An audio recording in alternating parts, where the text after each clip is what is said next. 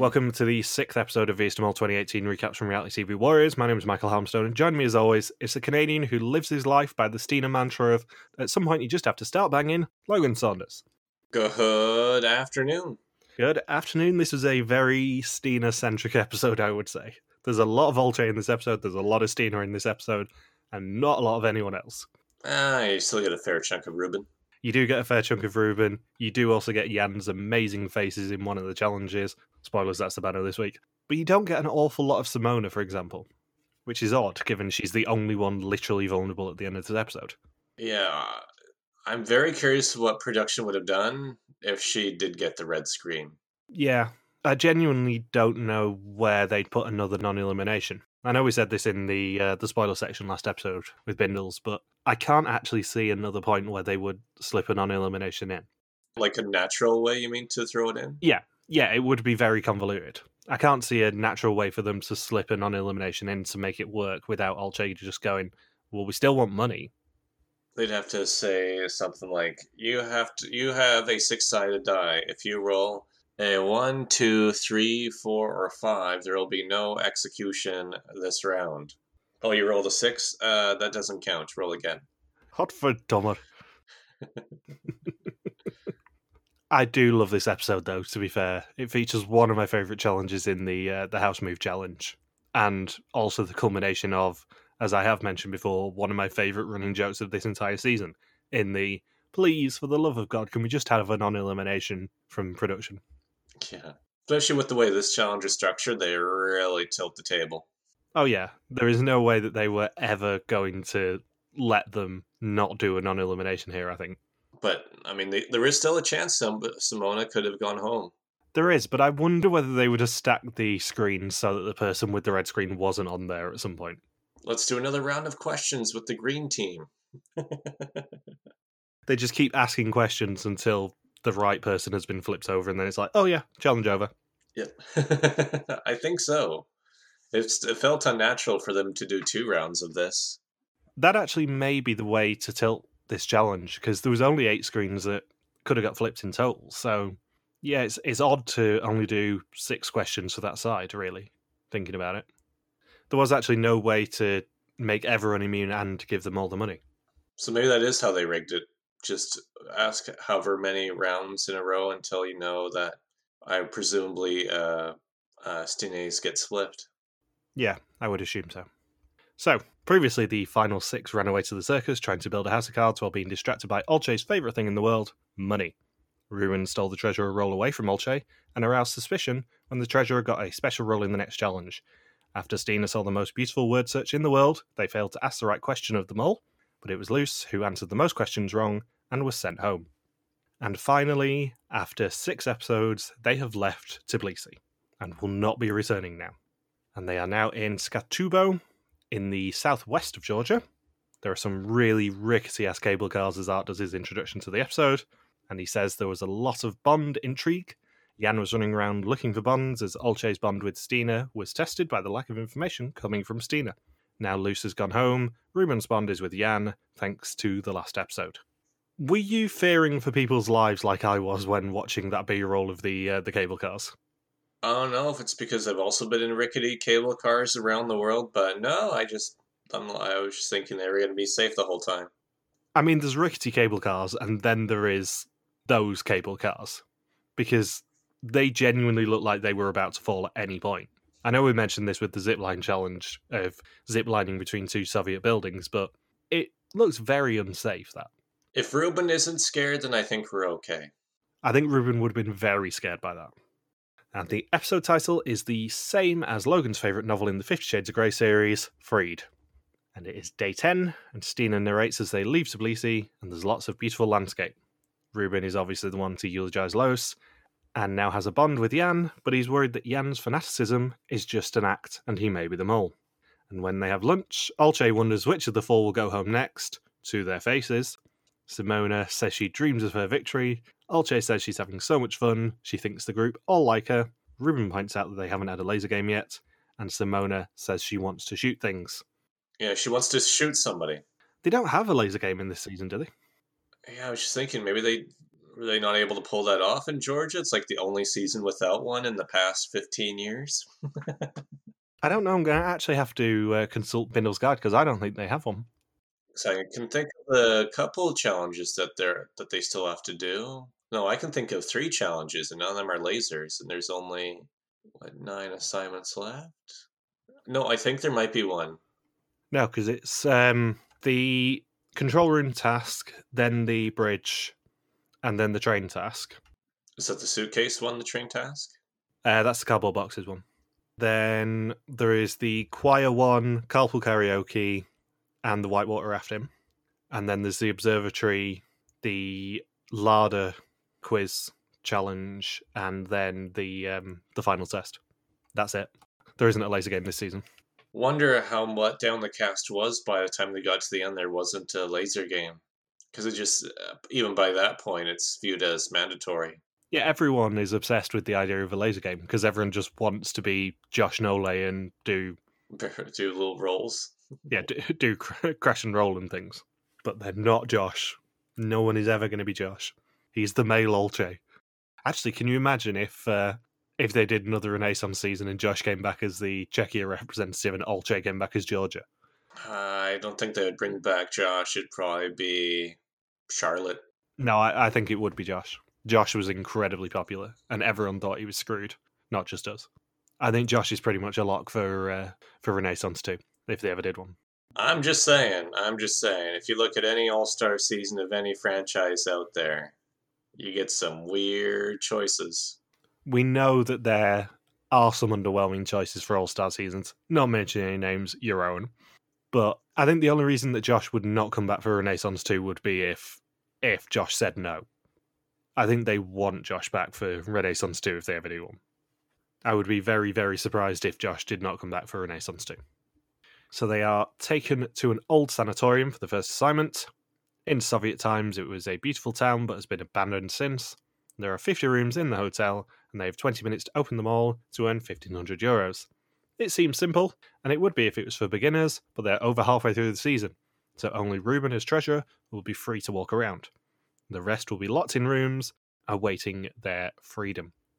I think this was another way that makes Ruben look more suspicious, the fact that it's now 2 consecutive challenges where he has a crucial role in a challenge. Oh yeah, you can definitely understand why everyone was suspecting him by this point, I think. Yeah, it's like, what, there's another challenge where he gets to decide the whole outcome if he wants to? You can understand why everyone was like, we can't have him be treasurer again. He's going to get more key positions. And appropriately, this challenge is another mole phrase, which is key position. Slittle-posity. Except it's a pun this time. And I think this challenge would absolutely drive me nuts if I was in Ruben's position. Just the constant banging on the doors and people screaming your name. I think it'd give you a headache. Except for Stine, who was very tough to hear amongst all of it. She was, and I'd forgotten how funny that is, of everyone just kind of slamming on the doors and screaming Ruben's name, and Steen is just like, Ruben, can you let me out, please? Well, please, Ruben. Same one there.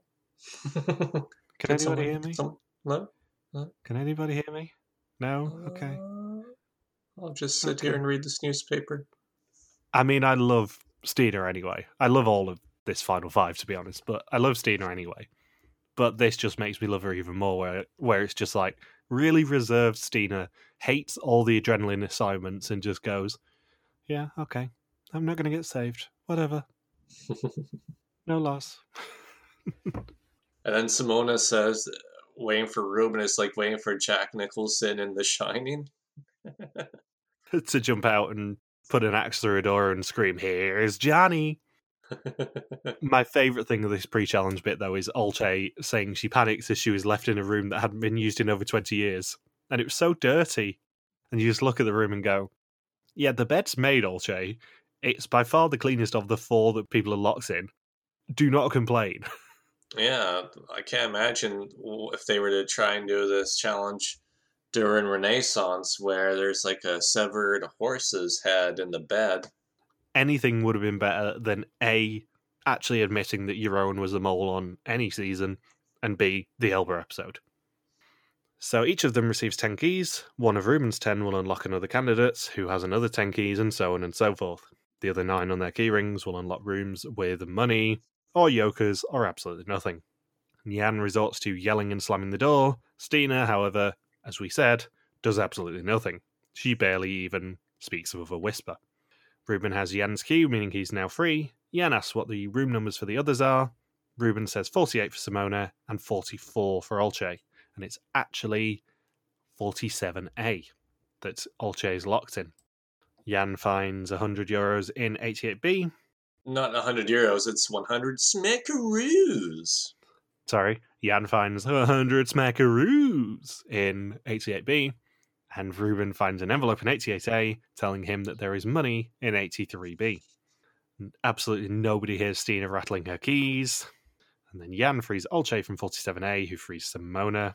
They start tearing the rooms apart to find money. Ruben finds some more money. €100 again, I think. And Stina says that at some point she just has to give up and start banging. She's in room number 5, but Olche doesn't have her key.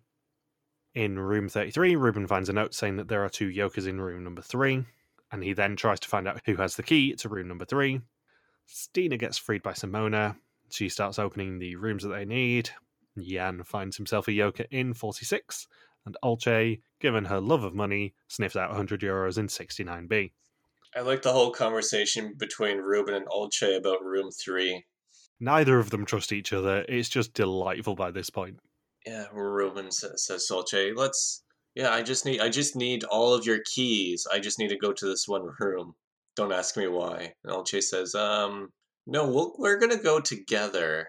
And then Ruben says, but we shouldn't go together because and then Olche just calls him out on it right away and says, "You're wasting time, Ruben." What are you hiding? Yeah, and then Ruben's like, "Ah, damn it. Well, at least if I get out in front of her, I can probably get the 2 yokers." And then they have to run into Jan too. So Ruben's subtle plan of trying to get all of Olche's keys to go by himself actually ends up with all 3 of them going into the room together. Yeah, the brilliant thing is that Jan then runs defense for Ruben and just drags Olche out of the room and doesn't even acknowledge it. Yeah, Jan's always good for things like that. And then Ruben's able to find the 2 yokers on his own anyway, but all that unnecessary stress probably took a couple years off his life before that. It also probably makes Olche suspicious of Ruben's motives, therefore initiating the body search. When Ruben refuses the body search later, it then means that he loses his treasurership. Because nobody trusts him when he refuses not to expose himself. So in 61A, Simona finds a yoker. In 61B, Olche finds €100, but misses the €500 that is also hidden in that room. Olche and Jan start bickering over who found more money, and Stina goes missing long enough for the time to run out. And Jan spots that Simona has a yoker on the way back down. It looks like a yoker, Simona. Good for you. Good job. So Ruben has €100, Jan and Olche both have 200, Stina and Simona both have nothing, meaning they earn €500 of a possible 1,500 for the challenge. Stina didn't find anything, eh? No, wonder why that was. Because she's Stina? Yeah, it's not spoiling anything to say Stina was my number 1 suspect this week. Because Stina does nothing. I think it's Olche who says it best later in the test when she says, yeah, Stina actually does genuinely nothing in most of these challenges. And I'm like, yeah, I agree with that. That's why you're my number 1 suspect. It's just funny just how watching these episodes, I'm thinking, man, we're 6 episodes into this rewatch, and I can't recall any of Stina's contributions. No, she genuinely doesn't do anything. She stays in the background so much and kind of is very reserved, I would say. Not in the same way Jean-Marc is, obviously, but she just kind of stays in the background and watches people, and it's interesting. Especially with how did she get this far? How did she last beyond episode 6? Luck. That's how. So, in a scene I'd completely forgotten about, but adore even more because it adds to her character, Olche does insist on the body search because she doesn't trust anyone. Jan submits because of course he does. But Ruben doesn't. She is convinced that he has money in his back pockets, but it's actually his 2 yokers, and is very suspicious of his motives. And he does the worst why doesn't he put the two yokers in a more concealed spot? Exactly. Yan hides his in his socks. Yeah, that's why no one found his, but Ruben had his in his hands. He actually had to take it from his hands into his back pocket and say, no, you cannot touch there. If you think about it, Ruben has the advantage of having the most surface area of anyone in this cast. He's like 6'5". He has more places to hide it than anyone else, just in terms of height. And yet he biffs this so badly. It's like, yeah, you're not treasure anymore after this. We can't trust you at all. And I wonder why that is. So Yan and Olche have a catch-up in room 2218. He is wondering what Olche actually did in that challenge, and admits to her that he found a yoker, but doesn't realise that Stina is listening in. There is absolutely no comeuppance to Stina listening into this conversation at all, which is weird. Yeah, they keep cutting to her listening, but they don't catch her listening. She doesn't say anything. She doesn't even do that much with the information other than the conversation we're going to see right after this. But it was very like European independent film style of just a long scene where that ultimately doesn't go anywhere.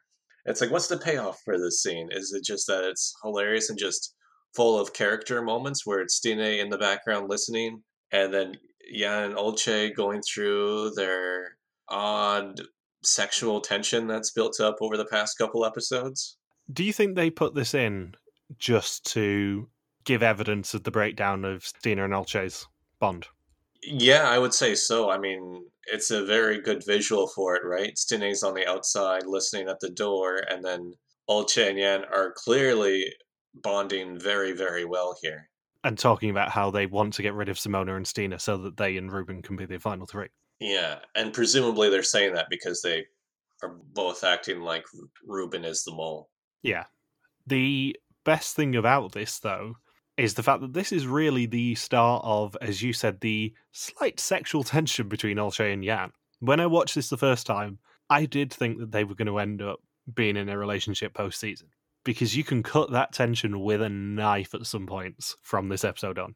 Yeah, well, as soon as this scene aired, I'm thinking, oh, okay, because in my mind, when we first started doing this, I was thinking, aren't Olche and Yan really close? And even when they started trying to form an alliance, it didn't really go anywhere the past couple episodes. But this episode, once I saw this scene, I was thinking, oh, okay, this is when it starts. This is when they're inseparable between now and the end of the season. I mean, the main evidence of this is the bridge challenge in the next episode, where you really can cut the tension between them with a knife. There is a lot of unresolved tension between the two of them in that challenge. And then, of course, the follow up to this scene is hilarious, where Stine keeps questioning Olche about her bond with Yan, saying, "Oh, I think Yan's coming in between us. And then telling Olche, I think Yan's willing to do whatever he can to get to the finale." And Olche just goes, "Yep, you're right." And then just has this completely brutal confessional where Olche says, "I'm not your Stine. I can talk to other people, and I like Yan more than you anyway." Well, the best bit about this is the fact that we somehow learned that Jan stole Emilio from Stina. Oh yeah, that was the other part of their confessional too, where Stine's like, "Yeah, Jan already stole Emilio from me at the start of the season, and now he's gonna steal Olche from me." It's just weird. Like, we had no evidence of those two having a bond outside of being together in the first episode. And now Stina is still 10 days in, really, really bitter about Jan stealing her bond from her. I guess Stine just viewed Jan as this really disruptive force in the group, just really making her game a lot tougher than she was hoping it would be. She must have been good with Emilio for at least the first day or two until him and Jan got super close. And then I'm sure after listening in at the door, Stine got a pretty good idea where things stood after that. She was having deja vu. Shows you just how good of a social player Jan is, though. Oh, yeah. I mean, Jan is one of my favourite people ever to be on Vidum, I would say. He's really, really fun as a character and really, really good as a game player. Yeah, he's a very charming individual because he's went from Emilio, I kind of had a bond with Ruben for a while, and then really zeroed in on Olche. And then Ruben just opts to pull in Simona for an alliance, and now it's Stine who has nobody aligned with her. The other two pairs are just sharing tons of information. I was actually surprised that Simona dove into her alliance with Ruben as much as she did. I know I mentioned this earlier in the season, but I'd always remembered Simona and Stina as being pretty friendly. But we get vibes of them hating each other again. It's just odd. I'd always remembered them as being a bond rather than Ruben muscling in there and getting a bond at Final Five with Simona. Yeah. So Olche and Stina agree that Simona would be the perfect mole candidate. And then we cut to day 11. And they're in a village called Sukchai, which I believe is a tribe from Survivor Thailand. I was about to say Sukchai. Art drives to meet them in a larder in the town, and in another scene you would never see Rick do ever again because he would want to re-record it. Art forgets to put the handbrake on the larder, so it starts rolling forward and he has to do his introduction again. 3 families are moving in the town today, and the candidates need to help them move. They have to move lots of items with mole stickers on them in 3 larders, and the more they move, the more they earn. And they have 30 minutes to load up their cars. Ruben, Jan, and Simona quickly volunteer to drive. Olche says she wants to help Ruben as they've been a good team in the past. Stina decides to help Jan, and he asks if she's good with Tetris, and of course, they score the entire next scene with the Tetris theme or music from the Tetris soundtrack. Mother Russia would be proud. I was going to say it's vaguely ignorant to just score it with the Tetris theme, given it's quite notably a Russian folk song, the Tetris theme. Yeah, and do that in the Georgia season. It's quite ethnically ambiguous. One reason why I like this challenge because it always makes me think of the Mr. Bean sketch when he has all this stuff packed into his car and he has to drive from the roof. I just really, really like this entire challenge. I just have visions of the producers going around and going, right, so we need to find a random Georgian village that's going to let us drive larders around with all of their possessions on top of them. Then we're going to have to convince the homeowners of those items to get in the cars themselves. Potentially get a chair leg poking out their eye. Yeah. There's just so much that could have gone wrong with this challenge from the Georgian side. And it's a challenge they really couldn't have done anywhere else, I don't think. Yeah, not too many places where you're going to find cars like that, other than, say, other former Soviet countries. Yeah. It's just a very Georgia challenge, I would say. And I do like it when they manage to come up with challenges that you genuinely would never do anywhere else and could never do anywhere else. And it also really helps that this Final Five can carry a season. Maybe not Stina as much, because she just kind of slinks into the background and is very quiet with this sort of stuff. But the other 4 can bring it in any challenge, and really bring it in this challenge. Stina gets the first solid quote of this challenge saying, "It was a classic Georgian house with old crap." I slightly love the running joke this season of them just ever so slightly disparaging Georgia as a country. Because if you think back to the zipline challenge, Jan is not kind about the Soviet district. Yeah, he refers to it as a ghetto and basically implies that it's a shithole. And then we have it again here with Stina going, oh, it's such a classical Georgian house and full of old crap. If it was any other country, they would be referred to as antiques. And then Stine and Jan start working on the house, and 2 minutes in, Stine's like, I'm going to go help Simona. You're boring me now, Jan. You just deal with your own one. Yeah. I'll just leave you unattended. Yeah. You're wearing watermelon socks today. I can't deal with that. I do wonder how many great socks Jan brought with him as well. Because we saw the pineapple socks a few weeks ago, and now we have the watermelon socks. He just loves a bright sock. So Jan and Stina's house, as you said, is right next to Simona's. Olche and Ruben are on the other side of town, and Olche said she thought the challenge would be easy until she saw the stuff that they had to move. After 2 minutes, Stina says she's off to help Simona and runs next door, as it turns out that Jan can carry everything himself. Ruben requests that if he ever moves, can Olche help him as she's good at it. He, however, has no idea how to put the straps together that they're using to tie stuff to the car, and they do end up just putting a knot in it. Jan says that when he was little, his dad would load the car and it wouldn't fit. His mum would then load it, and they would get into a big fight, but they'd eventually get over it by the time they got to the bridge. Stina runs over to help Jan with his knotted rope. Simona inspects, and a dining chair falls off Jan's roof. And then Art turns up to ruin their day. They will get €50 for each of the 5 new items with a mole sticker moved, but they can earn an extra 250 if they move one of the householders as well. And they have 15 minutes to repack. And in another brilliant Olche is completely tone deaf to everyone else's feelings scene, she slams the door on her chest repeatedly right in front of the householders. And yeah, or slams the car door, nearly breaks one of the locals' arms that was sitting in the car. I think she slams that door a good 4 or 5 times on the same item, and then she's just like, oh, sorry, didn't see you there. And Simona and Ruben manage to take the householder, but Jan doesn't. Instead, he wants to carry a dining chair with his arm outside the window.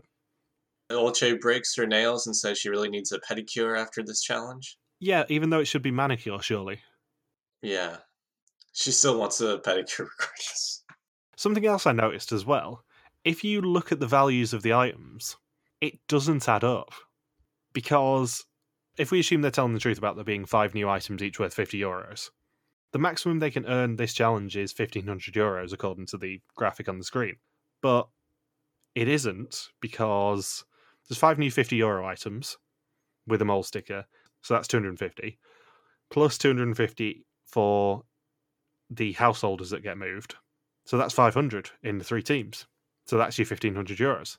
So what was the value of the other items with the mole sticker on them? Maybe it was actually 0? Yeah, the only way it could work is if it was 0 and they were just... The first 30 minutes was a decoy. Yeah, the first 30 minutes was a decoy, in which case it's a very disingenuous challenge. Maybe it was like an unaired dilemma, where it's like, hey, you have a chance for more money if you choose to do an alternate part, and they just edited that discussion out. Yeah, maybe. You gamble the money you've got on your cars if you can fit the others on. That's my thinking anyway. Otherwise, this is an odd... There's definitely a detail that was not communicated. There's something we haven't been told in this challenge, definitely. Not that it affects the challenge in the slightest, because it's essentially pure character scenes. But there's just something missing. And Jan intentionally packs the car so full so that no Georgians could fit.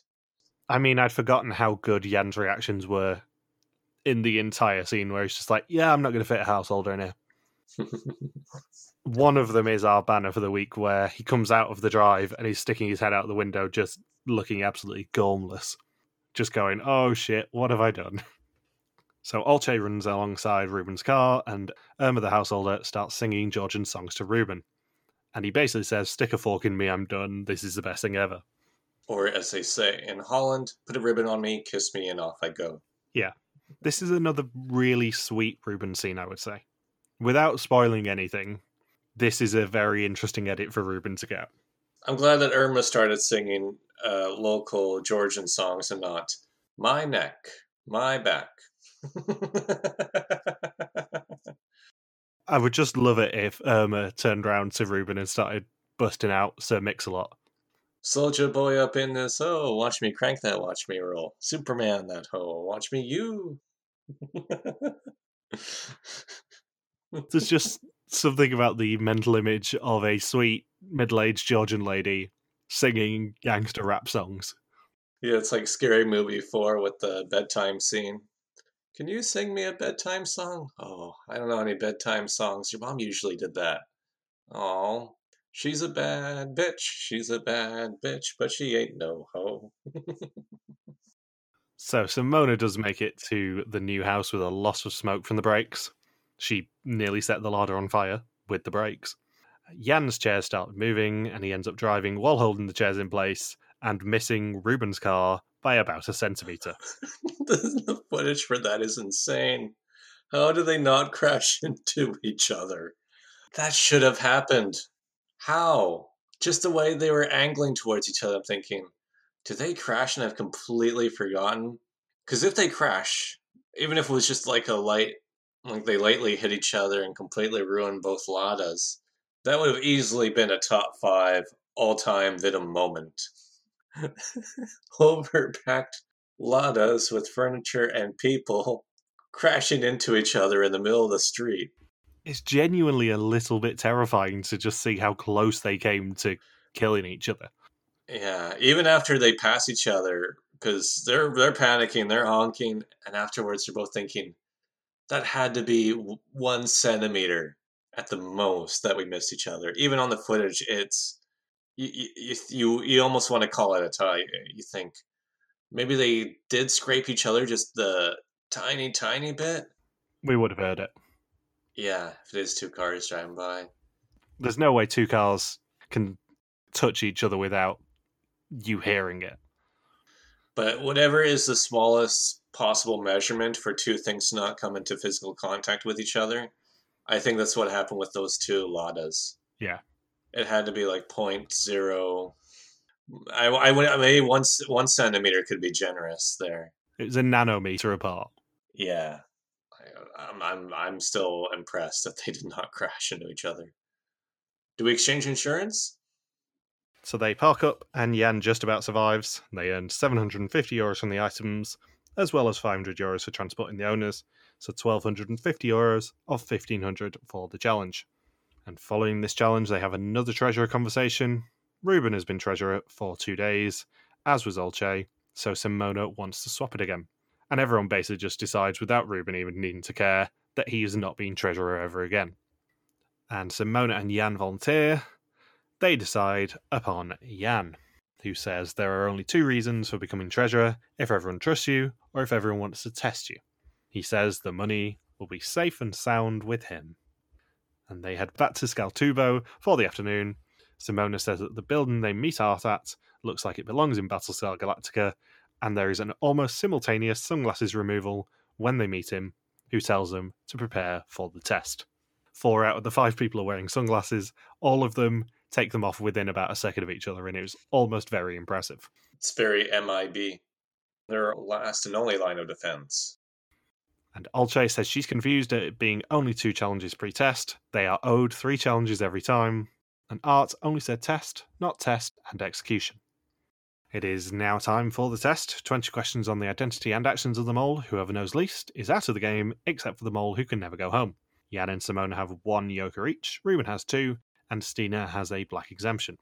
And the test, as I said, takes place at Skaltubo. Stina says in this phase of the game, scores are important. She doesn't think any Yokers exist, and can stop anyone getting an advantage anyway, thanks to her black exemption, which she plays. Jan suspects Ruben, who wanted to be treasurer and got 2 assignments where the treasurer is in a key position in 2 episodes, and he plays a Yoker. Ruben has to start all over again. He thinks that Jan's fanaticism is real, so it's only Stina, Olche, or Simona who could be the mole.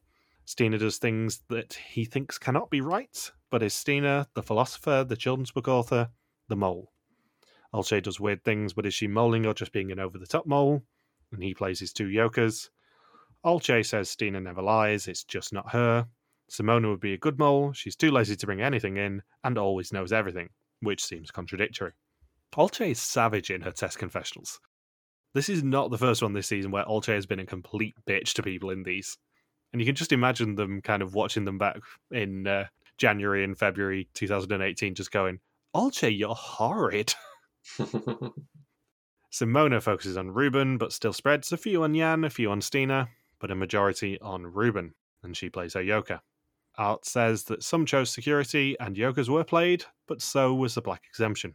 And that means they are all equal, but they can all say that they were there when the pot finally reached €10,000. However, none of them want to go home today, and they will get a chance to stop anyone going home. And he just kind of gets up and walks away. No explanation. He pulled a Rick. He just pulls a Rick, and they get transported to the actual location of their potential execution. Olche just assumes that they're all going through because Art didn't say anything to the contrary to that. He just said they'll have a chance to all stay, but she's just the optimist, Olche the optimist, and thinks, oh, that means we're all going through. Yay, go team. Does it though? Well, yeah, but at this point, does it? We don't know. Art says to us that they will get the chance to earn money or eliminate screens. Last time they got the choice, they chose the money, thanks to Olche. But will they do the same again? €810 is different from €10,000. Yeah, at this point, they are over the Czechia barrier. They can at least be a little bit calmer about whether they need money or not. Is the Czechia barrier equivalent to the Mendoza line? Instead of being above or below 200, if you're above or below 10,000, That depends on your success for the season.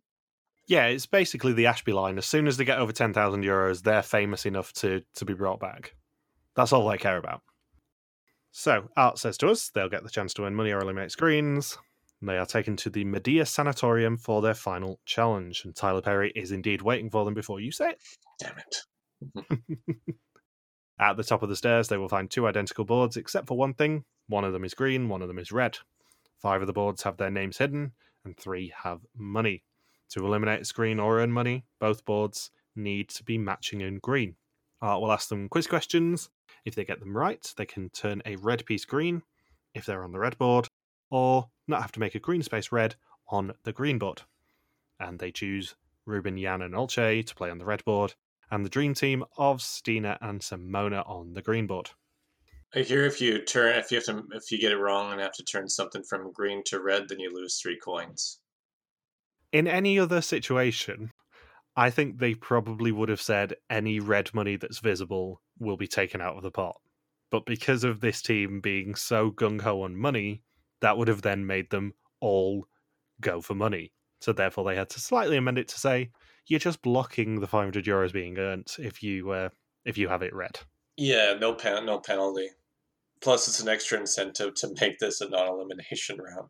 Well, that's what I mean. If they'd said, if that 1,500 euros is still red at the end, it's getting taken out of the pot, then everyone would have gone for money, and you probably wouldn't have had a non-elimination again.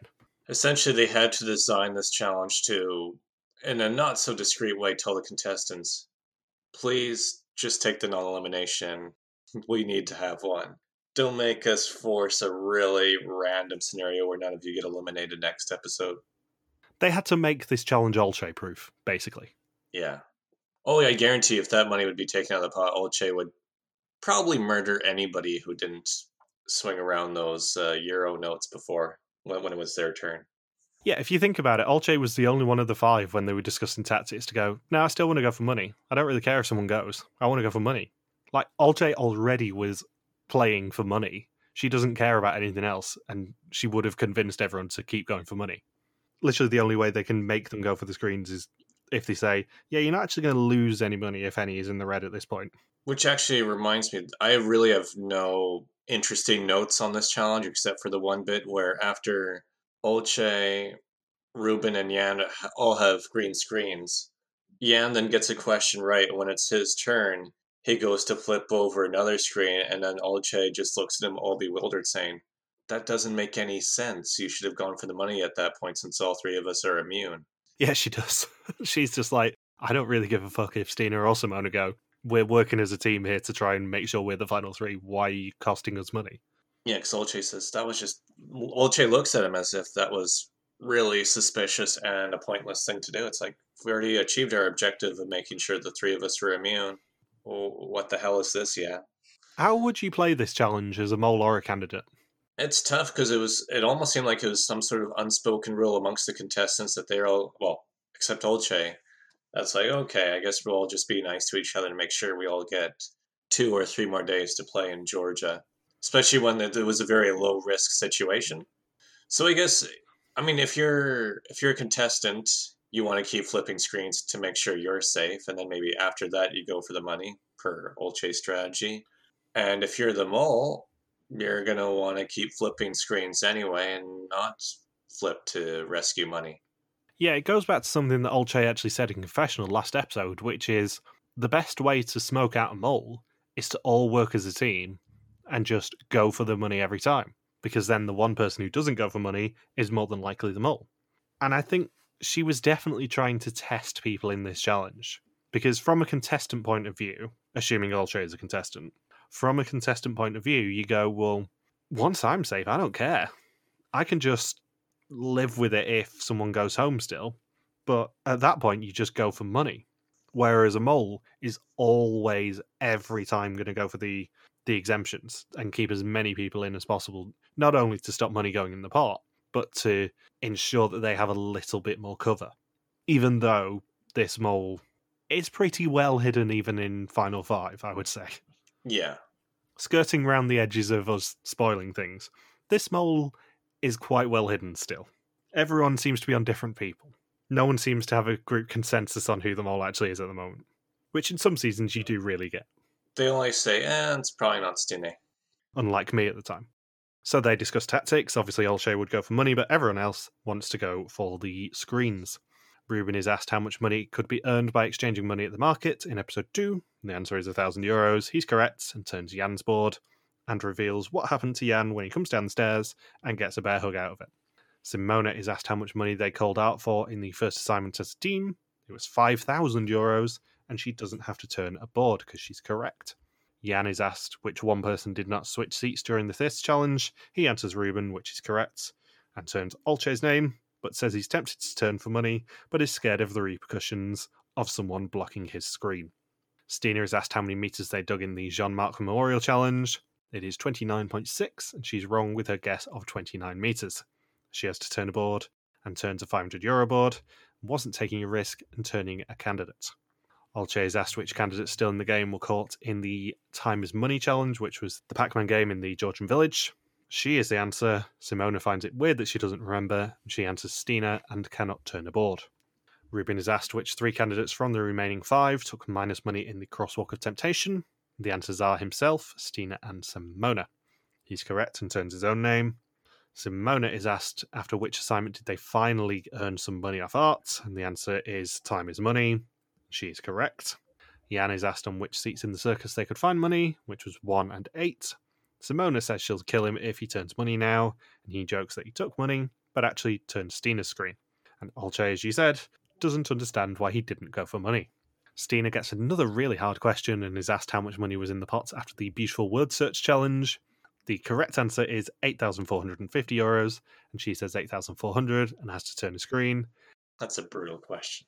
It is a brutal question, but yet again, Stina gets the really tough, remember this exact amount of maths question, and yet again is very close, but then wrong. So you can kind of see why I suspected her at this point, I think.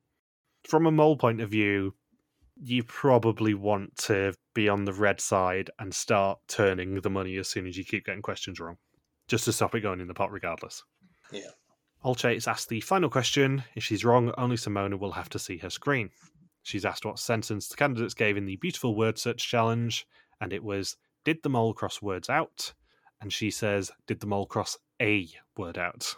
As a result, Simona is the only one who has to see her screen, and they earn absolutely nothing of €1,500 for this challenge, €1,750 of 4,500 for the episode, and 10,200 of 43,000 for the season so far. And as I said, Simona is the only one to see her screen, it's green, and the producers finally get their wish of a non-elimination episode. And Jan did tell her before the screen was revealed not to leave them, which she didn't. Don't leave me, man. That would have been such a brutal execution if Simona went home. It would have been very, very funny just to see the producers' heads fizz, basically. One person looks at their screen, and that person had the lowest score. It just would have been really, really funny to see producers' heads fizz when they realise they have to come up with a convoluted way to make the Final Four stay as the Final Four next week. It would have been really, really funny. Yeah. So next time, the final 5 face the control room and 5 mini assignments and can keep an eye on each other. They have to set out to paint a bridge, try and ply everyone with vodka, and they make a very special train ride before someone goes home. So, have you got anything else you want to say about the episode before we talk about what the mole did? No, we covered everything. I agree. So thank you for listening to our VS Mole 2018 recap. We will be back next week to continue the hunt for another old mole in Georgia. Don't forget you can contact us on Twitter, Facebook, YouTube, or Instagram, where we are RTV Warriors, or you can email us on contact@rtvwarriors.com. Logan is on Twitter at Logsubquacky, and I am MJ Harmstone. Thank you as always to Marika for the subtitles. We'll see you next week. Please stay tuned for what the mole did. Peace out and just chill till the next flavoring.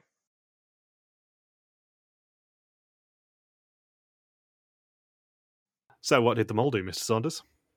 The mole did quite a bit this episode, if I recall correctly. I mean, Jan was completely unattended during the moving challenge. Which is very silly. Stine's like, I'm gonna go help Simona, and Jan's like, okay, I guess I'll just screw everything up. I'll fully pack the car so no locals can fit in. Yeah, that's the thing. He deliberately didn't take an owner and was the only one to get away with doing that. But also on top of that, he packed things really badly so they didn't fit together properly. He was the only one not to take all of the money items, which is a hella suspicious thing that he somehow managed to get away with. I think that sums up Yan's legacy. Getting away with hella suspicious things and still have everyone suspect Ruben instead. Yeah. The really interesting thing is this is the first week where I actually started suspecting Yan properly again after week 1. Because my order was Stina, Yan, Ruben, Simona, Olche. And it's the first time he actually appeared outside of episode 1 in the Baldur's Bar suspect list top 3 as well, which was Simona, Olche, and then Yan. So we're getting to the point of the season where everyone starts looking at Yan just a little bit. And by next week, spoilers, he does end up being the number 1 suspect for both me and the Baldur's Bar suspect list. Well, I mean, it was Final Four at that point. Yeah, but he ends up being number 1 next week for both my list and the Baldur's Bar top 3s. It's tough to believe Olche is Mole when she's doesn't really do anything suspicious. Stine, of course, he can't take too seriously after another episode. Now, by this point of the season, I was kind of going for Stina just out of necessity, going, I don't want to believe that I've been wrong for so long again. Even though Yan was always kind of bubbling under, kind of always in my top 3, he was only number 1 in weeks 1, 7, and 8, I think it was.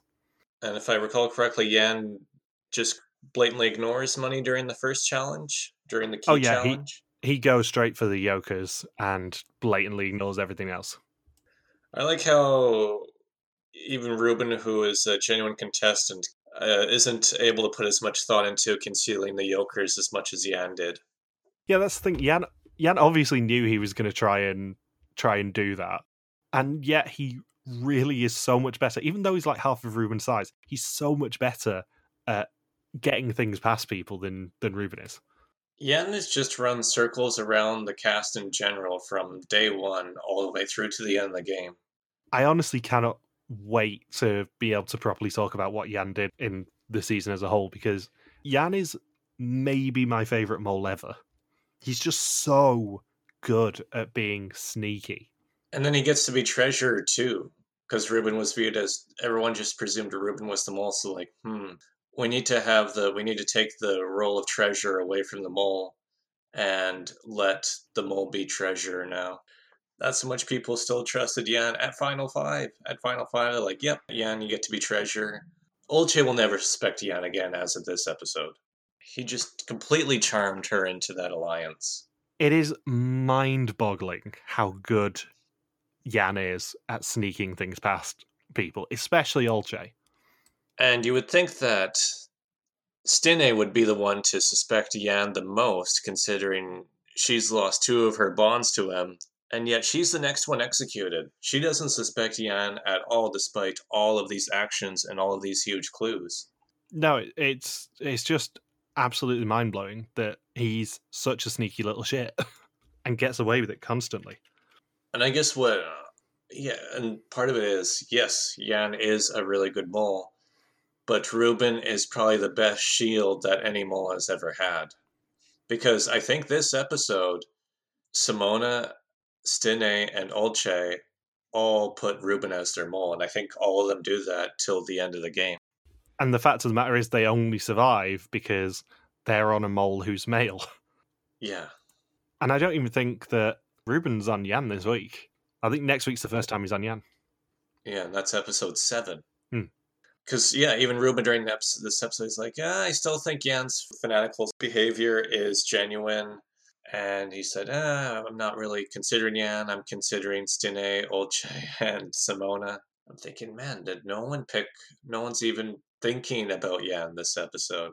No, Simona says she's going to put a couple of questions on Yan, but most of them on Ruben. Yeah, that's right. She's the only one who hinted at that. And it makes me think, I wonder if things would have been different if Yan had not turned Stine's screen.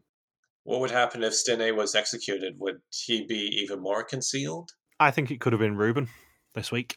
Because if you think about it, if Simona, Stina, and Olche are all on Ruben, then they automatically get the is the mole male or female question correct. Whereas Ruben is the only one who's on a woman. So he automatically loses points straight away there. Yeah, I guess there's a shot that Ruben could have gone, and maybe Yan goes the whole season without being detected. Yeah, I think genuinely we could have seen Ruben go this week, as heartbreaking as that would be, because this week's really the one where you start seeing Ruben's winners edit coming through.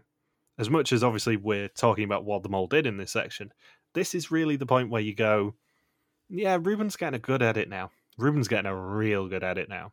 Just from the Irma singing Georgian songs to him thing. It's tough to not talk about Yan being a really good mole without pointing out that Ruben was a really good shield for him to hide behind, because I think that was a good chunk of his strategy. Yeah. And also the fact that Ruben just seems like a genuinely good dude, in the same way that Axel seemed like a genuinely good dude from Belgium, Vietnam. Like, he just seems like a really nice dude, nice bloke. Just, he makes himself a little bit suspicious. That's the problem. Yeah, where it's like, man, he's a nice guy, because they're pretty much the attributes that they're all assigned to Ruben should be assigned to Yan. Where they're like, yeah, Ruben's a really nice guy, but is it all a facade? Is it like all these suspicious things he's doing?